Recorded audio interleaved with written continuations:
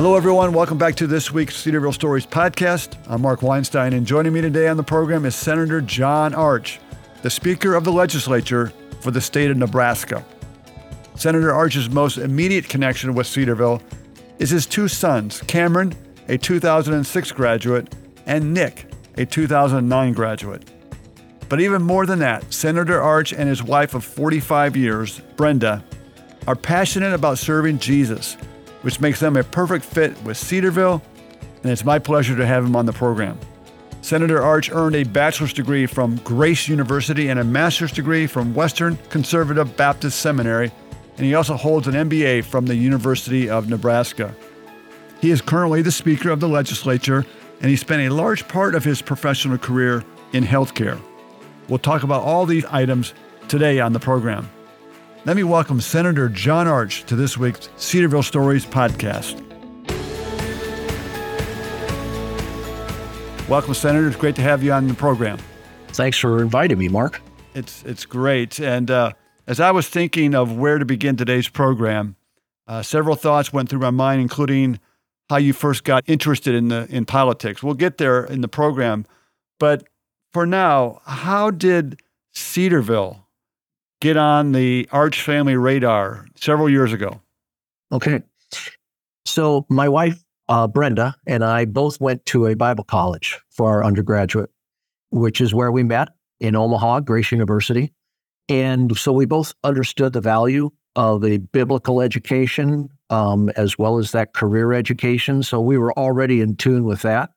And then when our older son, Cameron, started to start considering where to go to school, we identified about 5 schools. And about that time, Dr. Kent Amstutz, who is a friend of ours, his kids went to school with both of our kids in high school. And he worked for Boys Town Hospital, where I was the CEO. He's a developmental pediatrician. So Kent told me about Cedarville. And so we put it on the list, and we went out and toured, went to 5 different schools, and came out to Ohio to visit Cedarville. And I personally was very impressed. I was very impressed with the clear doctrinal statement. I really appreciated the minor in Bible. I appreciated daily chapel services. All of those things I thought were really important. And as it turns out, our son Cameron also wanted to go to school there at Cedarville, so it was done. How much influence did you have on Cameron and ultimately Nick, or was it really their decision? Well, it was their decision where to go to school. We were pushing very hard for a Christian school, not a state university. And we were ready to make that investment in their lives because we just knew how important it was to our own lives. So sending a first child a few states away from home can be concerning for parents. So you did that with Cameron. And then your second son, Nick, comes a few years later. What that tells me is that Cameron had a good experience and you felt good about Cedarville. But from what you saw and what you heard from Cameron as he'd come back from breaks and live with you guys during the summer, what pleased you most about Cameron's experience at Cedarville that encouraged you to let Nick come to Cedarville? Well, we saw what Cameron was going through is what we had hoped, where he was considering his own faith, he was considering his own relationship to Christ, and was coming to good conclusions. He had good mentors, he had good friends. I mentioned the chapel service because I think that's like a whole other class every day. Right. That you can get more input that isn't part of the curriculum, but definitely part of the experience. And that was personal. And so we were very encouraged to see what was happening with Cameron. So we were hoping that Nick would come here. So my wife is from Pennsylvania. So we were driving to Pennsylvania and was driving by the Cedarville exit when Nick was considering. And so we said, well, do you want to stop and take a look at the campus? And sure, yeah. So we drove off the interstate there, came down to Cedarville, and it was middle of the summer. Nobody was around. I mean, nobody. It was absolutely empty. But the new fitness building, I don't know what you'd call it, but it had a free weight room. Okay. And so we walked into this building, and Nick walked into the free weight room and said, I can see myself going here. That was it. You know, I mean, we know kids pick schools for different reasons, but we thought that was divine. So we said, sold. So he decided to come to Cedarville as well. So we talk at Cedarville, and you may be aware of this, a lot about transformation. From college students spending approximately 1,000 days on campus, which is their 4 years. Do you recall specific aspects in your sons' lives that speaks to this transformational process from their years at Cedarville? What tangible evidence could you see? Well, I would say, let me start academically, because both of our kids were good in school, but they weren't pushed and they weren't challenged. And I think Cedarville did that. Cameron switched majors several times in that process. That was fine. That's all part of learning who you are. Right. But wherever he went, he was always challenged academically. Spiritually, I would say that it was it's just a gradual process where somebody makes their faith their own, moving from their parents to them. I'm sure you hear it many times. I sure and do. So it was just a gradual process. There was not an event.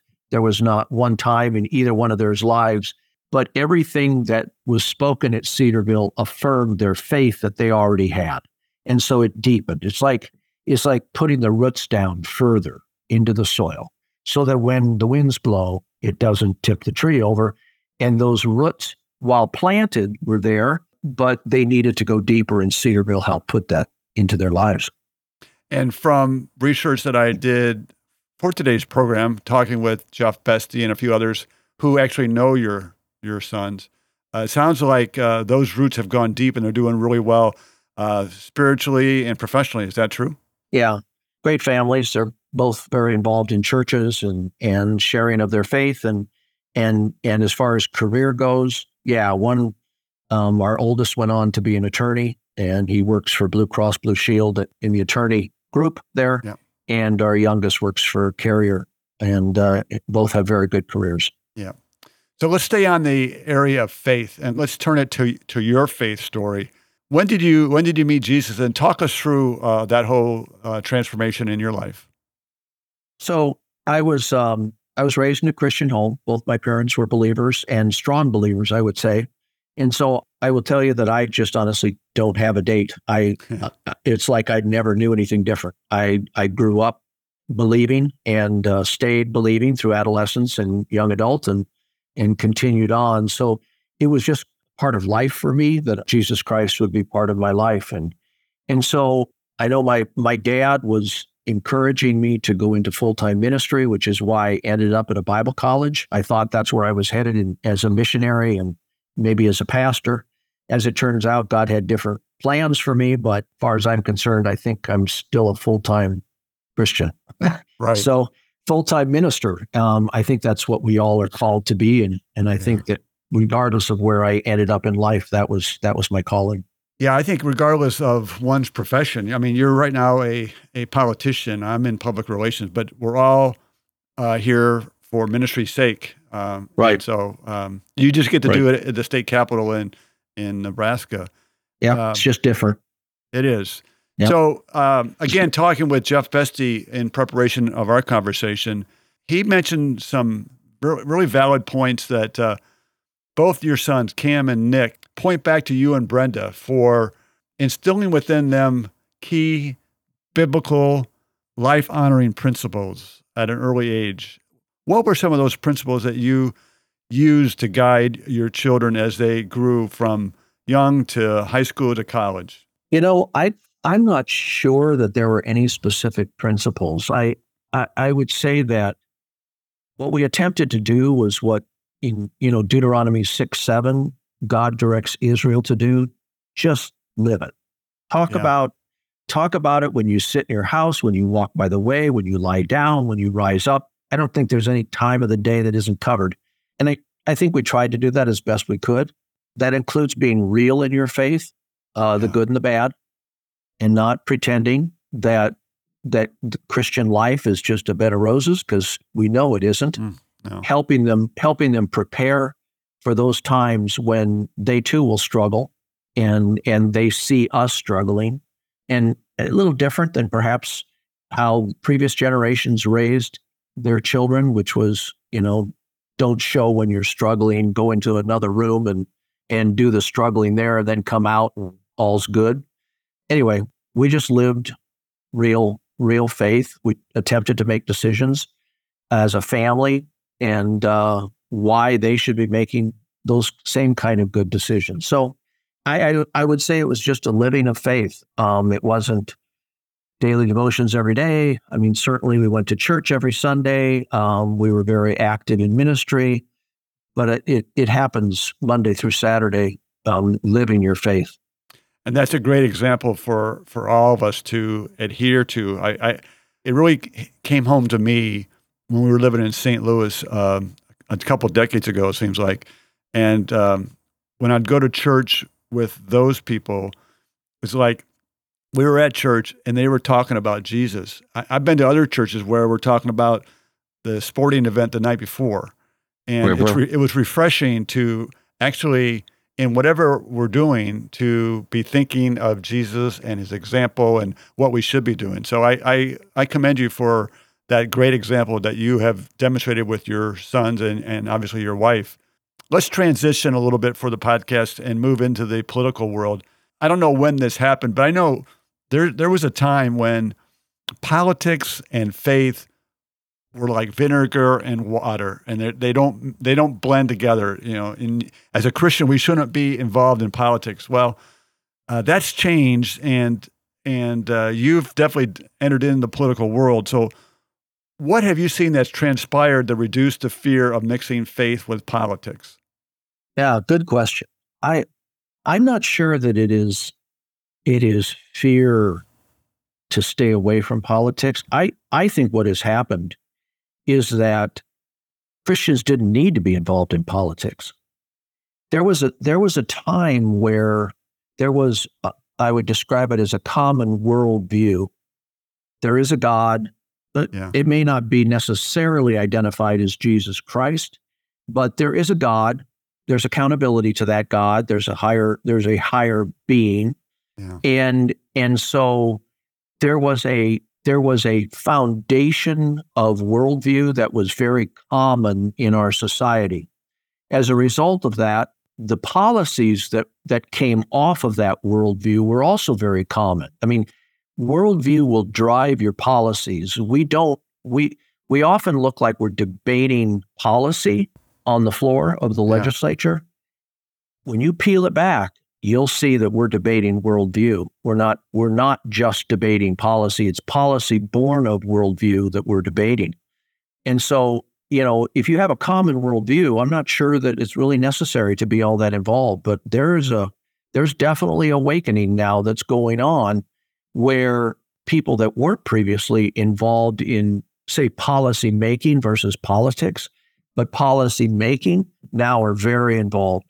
And I think that's because there is a realization that we're not talking about the same worldview, and we need to speak. And so I think that has been probably the biggest impetus for Christians to become involved in politics.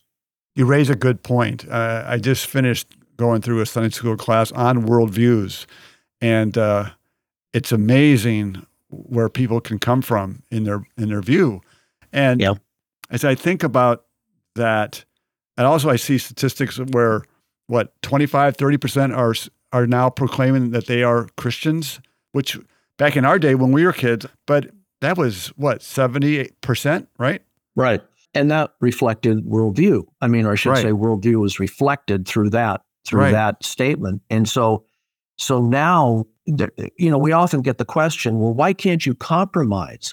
And you say, well, I mean, it's one thing to say, should we do 3.5% or 3% on our taxes?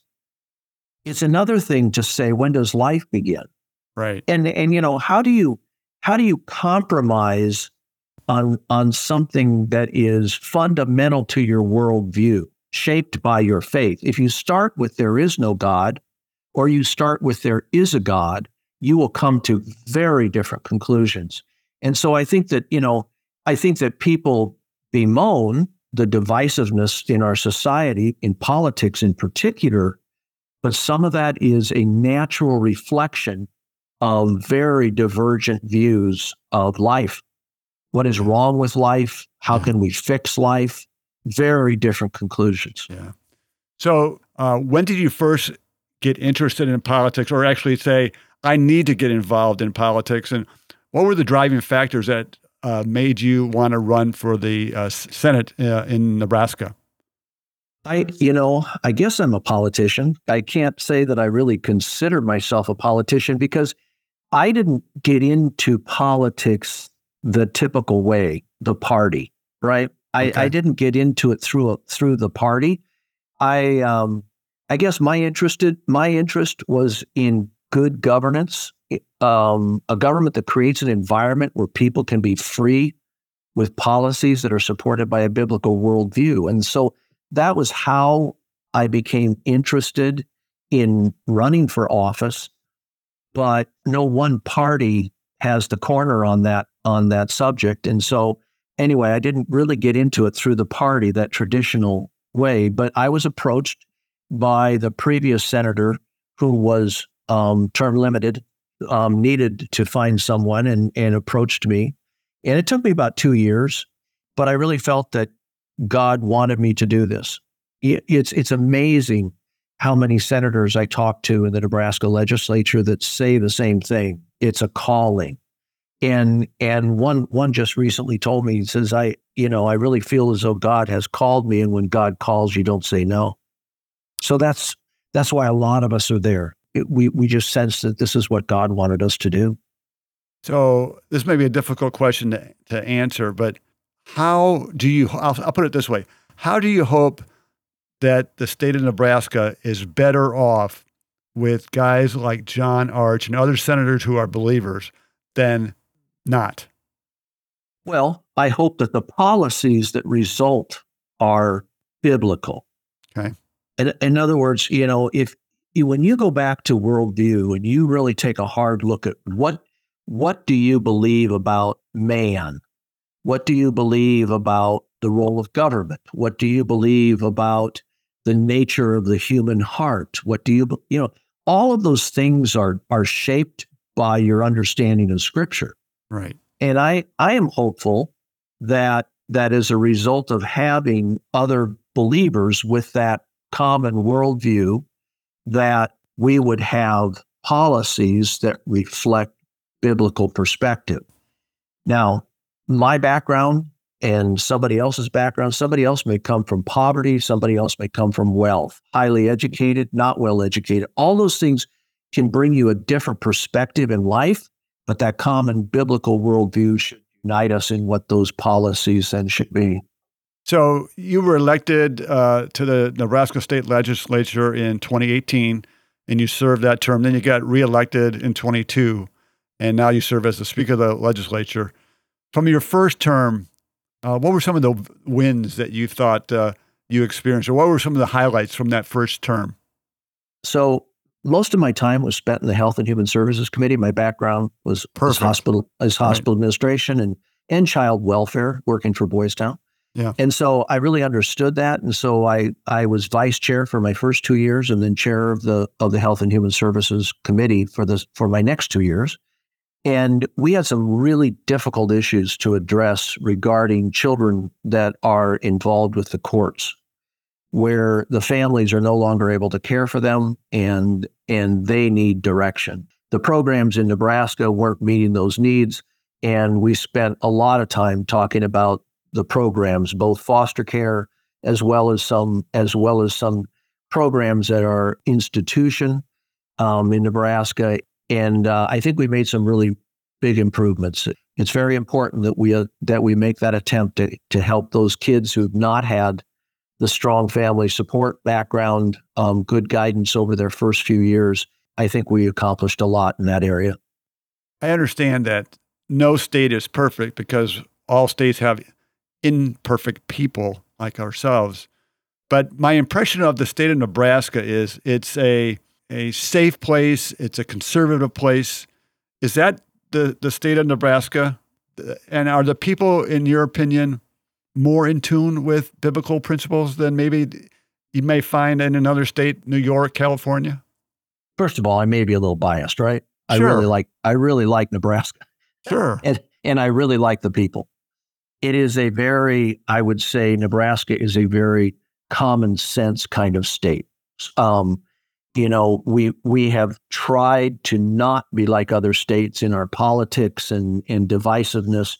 We try to have our legislature be a problem-solving legislature. Okay. We slip. We're influenced by all the national politics as well. But I would say by and large, Nebraska is a conservative state, and there is certainly, we have a very urban and rural divide in the state of Nebraska.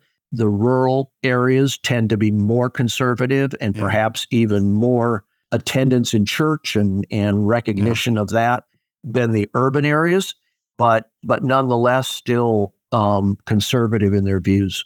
Yeah, that's similar to Ohio. We find that the rural places in Ohio are very conservative and probably more church-going people. So as the Speaker of the Legislature, so just for comparison, so I get in my mind, are you kind of like the Kevin McCarthy of Nebraska? I hope not. I'm not talking politically, but I hope not with the same large issues that he has. Right. But so Nebraska is unique. We are a one-house legislature. We do not have two houses. So I'm the Speaker of the Legislature. We don't have a House and a Senate. We call ourselves senators because we represent a district, but we also represent the state as well. And so we have 49 senators representing approximately 2 million people. And so I'm the Speaker of that legislature. We are also nonpartisan. When we run for office, we don't have an R, a D, or an I by our name. We just run as individuals. It is easy enough to find out what our party affiliation is because we're registered voters, but nonetheless, we're not on the ballot as an R or a D. And so in our nonpartisan efforts, the Speaker is a nonpartisan speaker. The Speaker doesn't fill the role as majority leader of the majority. Okay. Rather, the Speaker is a facilitator of debate. And so I set agendas. I don't determine what bills are introduced or anything like that. I don't appoint committee chairs. It's very different. And so I facilitate discussions on bills amongst senators. I do schedule the agenda for debate on the floor. And to varying degrees of success on any given day, I try to manage as well and encourage good relationships between the senators. Wow, that is refreshing to hear. That I really like the nonpartisanship. I love that you're just running as people. That's really refreshing. And one thing I learned today, just before we came on to record, for our listeners, the state of Nebraska is actually smaller in terms of population than Cuyahoga County in Ohio. That's probably right. I had no idea. I guess there's like 1.8 million up in Cuyahoga County, and that's a little bit more than Nebraska. About the same. Yeah. About the same. Yeah. Yep. So as the Speaker of the Legislature, and I know faith is really important to you, how intentional are you to intersect your faith with your role as a state senator and the Speaker of the Legislature? So, well, that's a really good question. I see my faith as who I am, not as necessarily what I believe. Now, my faith definitely affects the policies that I support. I mean, that's to be expected. But I think more than that, or at least equally as important as that, it affects how I treat others in the legislature, how I treat other senators, how I treat staff. Christ told us to love our enemies. And that's really hard when they are enemies and they are out to hurt you. But that's what we're called to do. We're called to love our enemies. Be wise. Don't be naive. But it isn't. You don't have to be ugly personally to speak truth. Right. And you can, truth will offend all on its own. You don't have to be offensive yourself. And so my desire is to show love as Christ would love all the senators in spite of our deep divisions and respect them as human beings that Christ came and died for. That's how I think my faith, I would hope that my faith would affect how I act in the legislature as much as what policies I will support. So did that kindness, that attitude of loving each other, even though they're your enemies at times. Did that play a role in you actually becoming the Speaker of the legislature, or how did this process come up? Did someone ask you to run for the Speaker position, or? Yeah, it wasn't something that I sought. It wasn't something that I felt I needed personally. I felt a sense of duty in accepting that. I ran uncontested as Speaker. I was unanimously elected as Speaker. Okay. I don't know that I will be unanimously elected the next time as Speaker, because you have to make some decisions that aren't popular, and pretty much everybody doesn't like you by the end of that. Right. But yeah, I hope so. I hope that it influenced some, because I have always tried to be fair and reasonable and understand the policies and not just react. Well, of course we're against that, or of course we're for that. I've always tried to do that. And so I hope that influenced some votes. Yeah, but your election to the Speaker position was done in the Senate. It wasn't the population of Nebraska didn't vote for you. It was that's correct. The other legislators, the senators, vote for the Speaker. So let's go back to your career in healthcare. You spent many, many years at Boys Town National Research Hospital and Clinics. How did your roles with that organization prepare you for your role today? Yeah, there's nothing like the medical world to prepare you for politics. Well, almost as good as church. Churches could prepare you for politics too. Yeah. But it really is, it's very similar, because there's a group, in our case, of 49 who are well-educated, very opinionated, independent thinking and voting, and you have no positional power over them.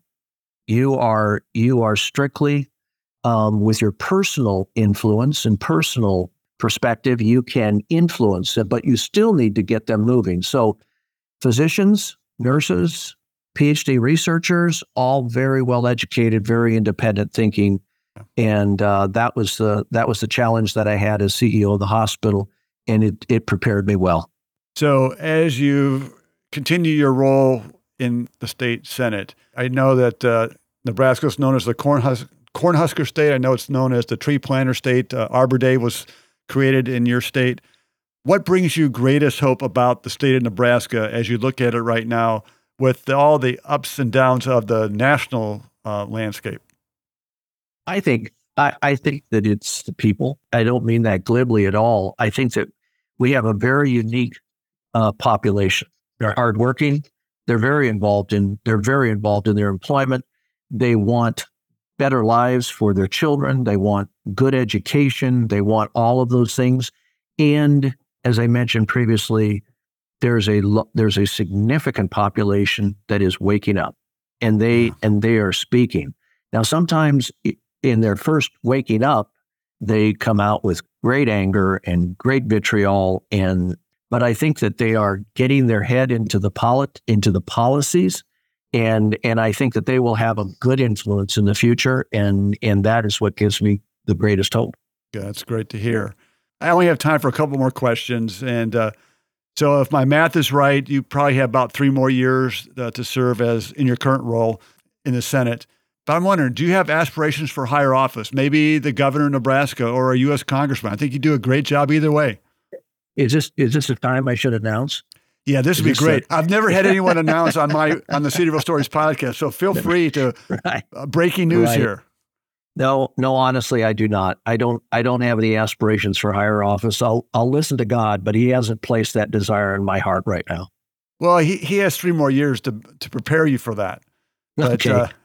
But just spending time with you today, it's been refreshing, and I'll call you a politician in the best sense of the word, but it's great to talk to a politician who's just real. And I'm looking at you through Zoom, and I can just tell you're just authentic, and it's really refreshing. So thank you for sharing that. Yeah.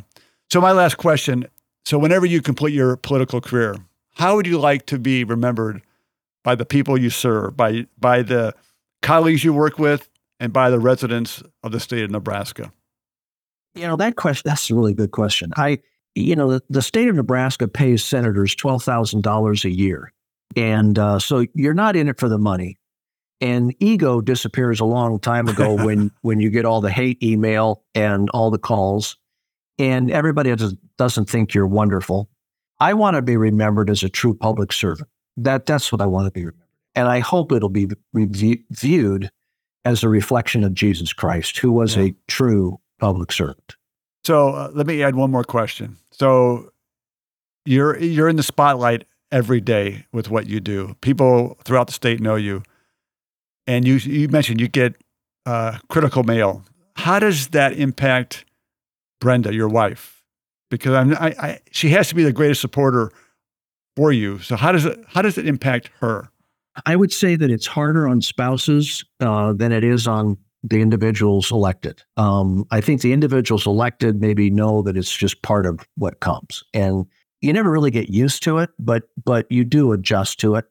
And for the politician, for the person elected, you say, I'm just going to do what I think is right. I mean, that's at the end of the day, that's what you're left with. Do what you think is right. The spouse can't do that. The spouse is relatively powerless in doing what is right. We certainly talk about some issues when I come home, that type of thing, but she can't punch the button and vote. And so that powerlessness is something that I think is real in the spouse of an elected official. And so we just talk about it a lot. And she obviously knows if I'm upset over something or I'm concerned about something, but she doesn't have to live that life with me. Yeah. Well, our time is up. I really want to thank you for being candid with us today. And for all of those in Nebraska listening to us today, I encourage you to pray for Senator John Arch and his family. I can tell you he's doing a great job for you. And for everyone else, if you think about it, pray for all our politicians because we're commanded to do so. And they're in the front lines of a lot of tough business. So for today, Senator Arch, thank you for joining me this week on the Cedarville Stories podcast. It was great to be with you. Thanks. Been a real pleasure. I want to thank you for listening to the Cedarville Stories podcast brought to you by Cedarville University. You are encouraged to share, like, and review this podcast on your favorite podcast provider. And be sure to come back next week when we'll hear another Cedarville story for God's glory.